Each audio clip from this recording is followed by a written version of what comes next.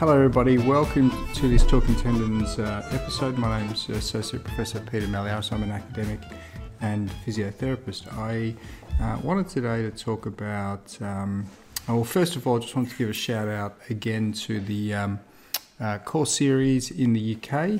It's going to be Glasgow, September 4, Manchester, September 5, and London, September 6. Mastering Lower Limb Tendinopathy course, if anyone's interested.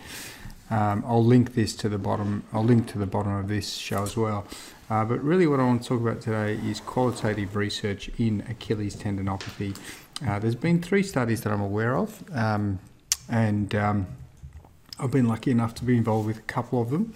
The first one was by lead author Sean McAuliffe, and that was published in 2017.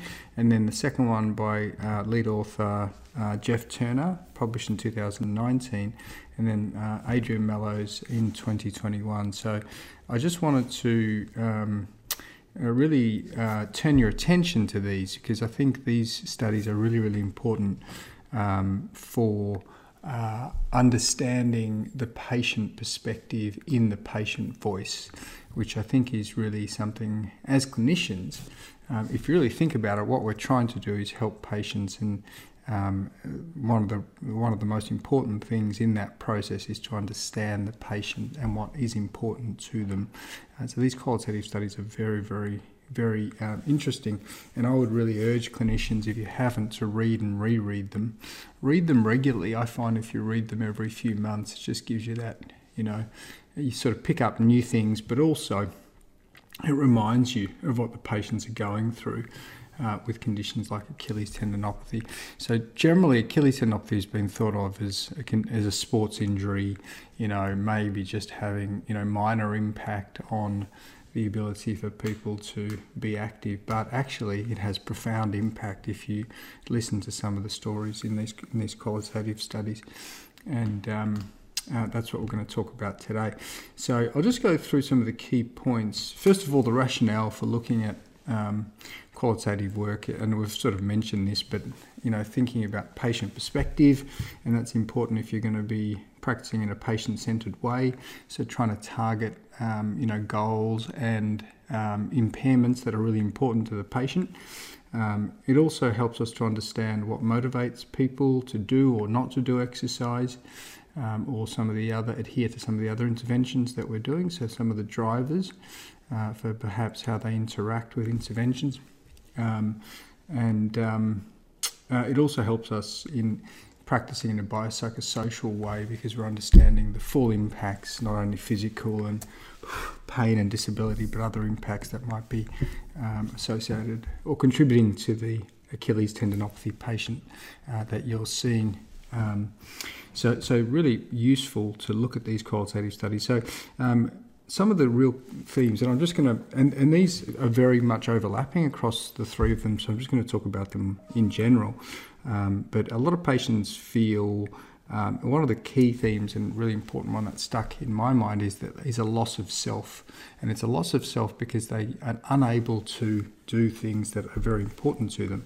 And yes, it does include running, but it also includes social activities like going for a walk with friends or walking with a dog, or things like that. And these things are very, very important to people. And the inability to do that leads to frustration and a loss of self, a loss of the ability to do activities that define them as a person, and that really digging down to that is important, because it will give you an understanding of the quality of life impact of this inability to do what they want to do.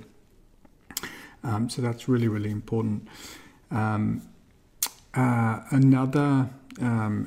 really common theme across all the studies, or at least most of them, was frustration with healthcare professionals,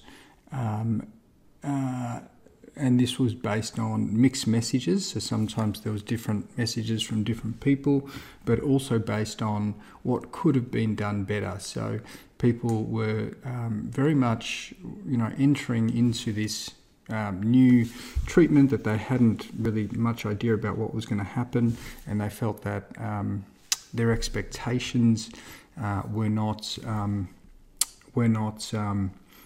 set from the outset to understand. They felt it was a lot. The road in getting better was a lot more difficult, a lot more frustrating than what it was made out to be. They didn't go into it with good understanding of how difficult it was going to be, and also what they needed to do. They also felt there were issues in terms of understanding the condition, so the clinicians could have explained the condition from what's happening from a structural level, understanding pain better.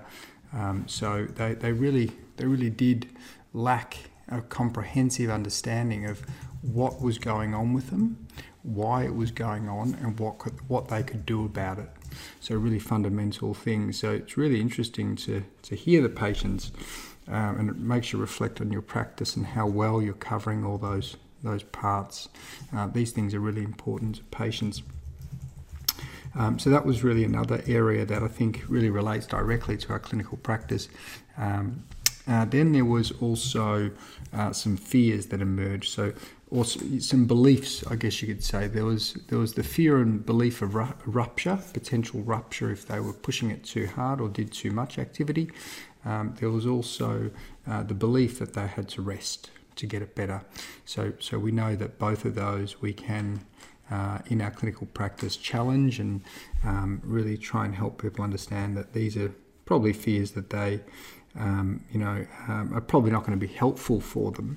They're fears and beliefs that are probably not going to help them, and helping them to overcome and understand the condition better is linked obviously to overcoming those fears and beliefs that may not be helpful. So that was also something that sort of relates to our clinical practice.